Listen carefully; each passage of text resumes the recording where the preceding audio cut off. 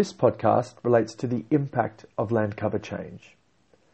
I'm hoping to give you plenty of key examples, plus go through the impact of land cover change in terms of the water cycle, soil erosion and degradation, loss of habitat and biodiversity, the degradation of aquatic and marine environments, and regional climates and urban heat islands. Let's start with water cycle. So the water cycle relates to the natural and human influence on the water cycle.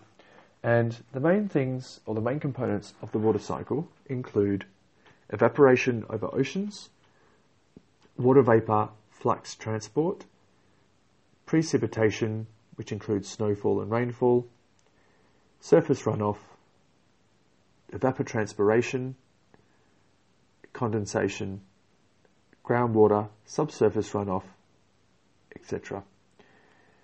If you need more information on the water cycle, please let me know in class and how it operates. Remember that the water cycle is also known as the hydrological cycle. I'm going to now go through some changes or land cover changes and how they impact on the amount of water in the cycle as well as the quality of that water.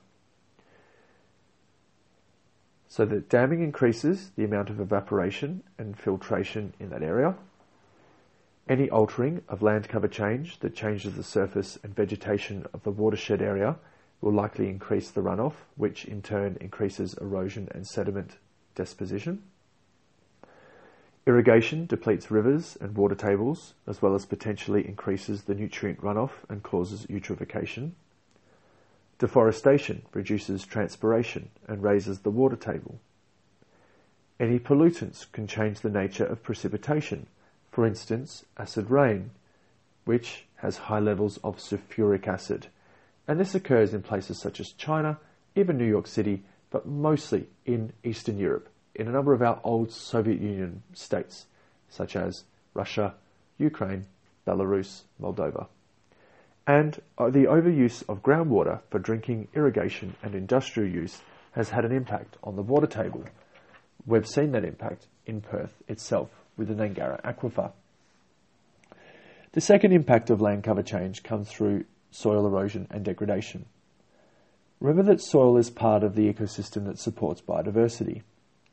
With the greater demand for agricultural commodities such as palm oil, coffee, cotton, soybean and wheat, there comes the need for land to be changed in order for agriculture.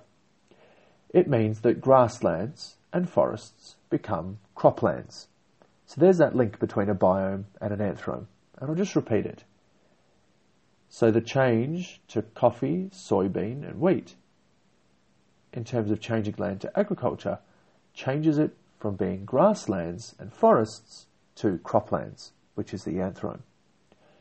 The impact of this includes soil erosion, compaction of the soils, loss of soil structure, nutrient degradation and soil salinity.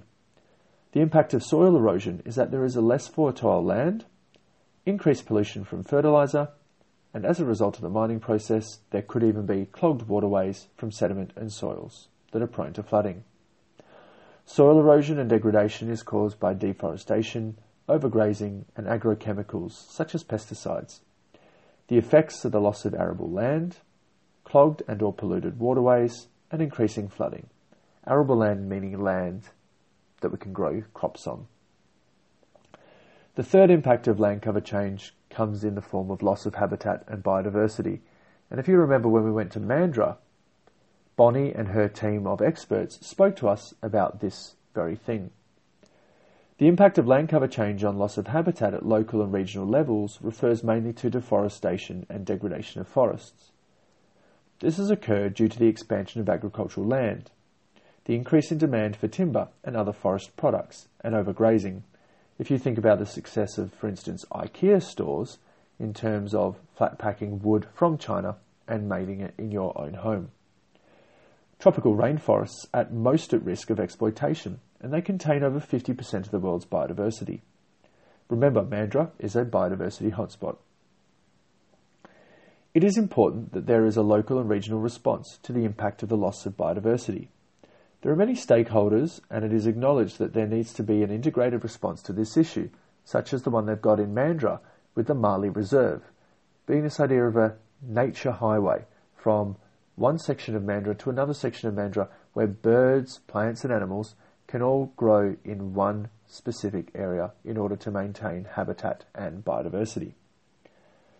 Conservation sometimes increases the suffering of local and regional people, and it is important that human well-being is a part of the strategy or the response will not be sustainable. Therefore, protected areas and wild species management need to be coordinated with local and regional cultural and economic factors. An example of this is combining Indigenous peoples' traditional land management, such as patchwork and mosaic planting, with modern science. The fourth impact of climate change comes in the form of the degradation of aquatic and marine environments. Now, you would have heard on the news, hopefully, about the degradation of, for instance, the Great Barrier Reef and the degradation of our fishing stocks around the world. People have always lived near to the coast, rivers and other water sources, and, as such, have had an impact on the quality and flow of the water when they change the land cover. The quality of the watershed areas and runoff into oceans has an impact on aquatic and marine flora and fauna. Pollution is the major cause in terms of chemicals and effluent causing damage to habitats and therefore animals. Remember that effluent relates to waste. Eutrophication can occur when excess nutrients such as fertilizers enter the water courses and cause an algal bloom. This algal bloom can reduce the oxygen in the water and fish and other marine and aquatic life dies. Ocean acidification can also occur as a result of the dramatic rise in carbon dioxide levels in the atmosphere. The impact of this is that in order to absorb the carbon dioxide, the pH levels lower and the water becomes more acidic, which in turn affects the marine biology. Finally, damming is the ultimate inland cover change, where, in order to provide drinking water, hydroelectric power and water for irrigation, the impact is large and wide-ranging. The Three Gorges Dam in China is a perfect example of this. Another example would be the hydroelectric power plant and dam built in Tasmania. Damming stops the normal flow of sediment from flowing down rivers and streams, which in turn affects physical processes and habitats. Damming changes the water temperature and levels of nutrients, which can have far-reaching effects such as the sediment and nutrients from the Congo River, which provide a carbon sink for atmospheric gases in the Atlantic Ocean.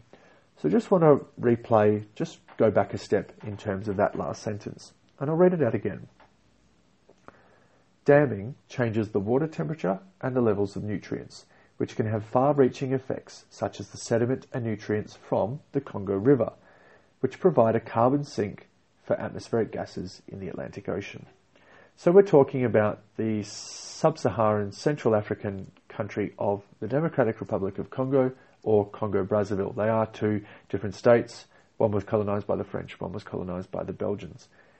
The Congo River acts as a carbon sink, or what we call carbon sequestration, into the Atlantic Ocean.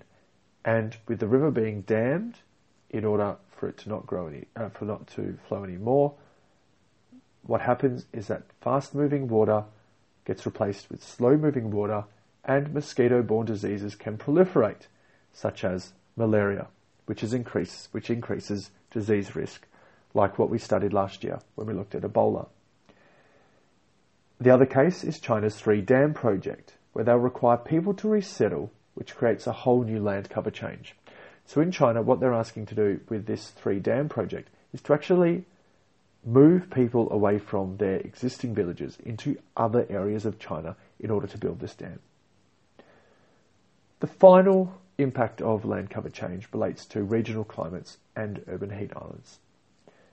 The urban heat island effect, remember, is the warming of temperatures due to the man-made environment in an urban area. For instance, feeling slightly warmer when you are in, for instance, St George's Terrace compared to when you're out in the countryside. This is caused due to the removal of natural surfaces which absorb and use a greater level of the heat, whereas the built environment uses materials that are non-reflective and water-resistant, and in turn radiate more heat. If ever you've been around concrete, let's say at a netball game or a basketball game, and it's rained, and actually for the next 5-10 minutes you actually feel hotter because there is no absorption of the heat.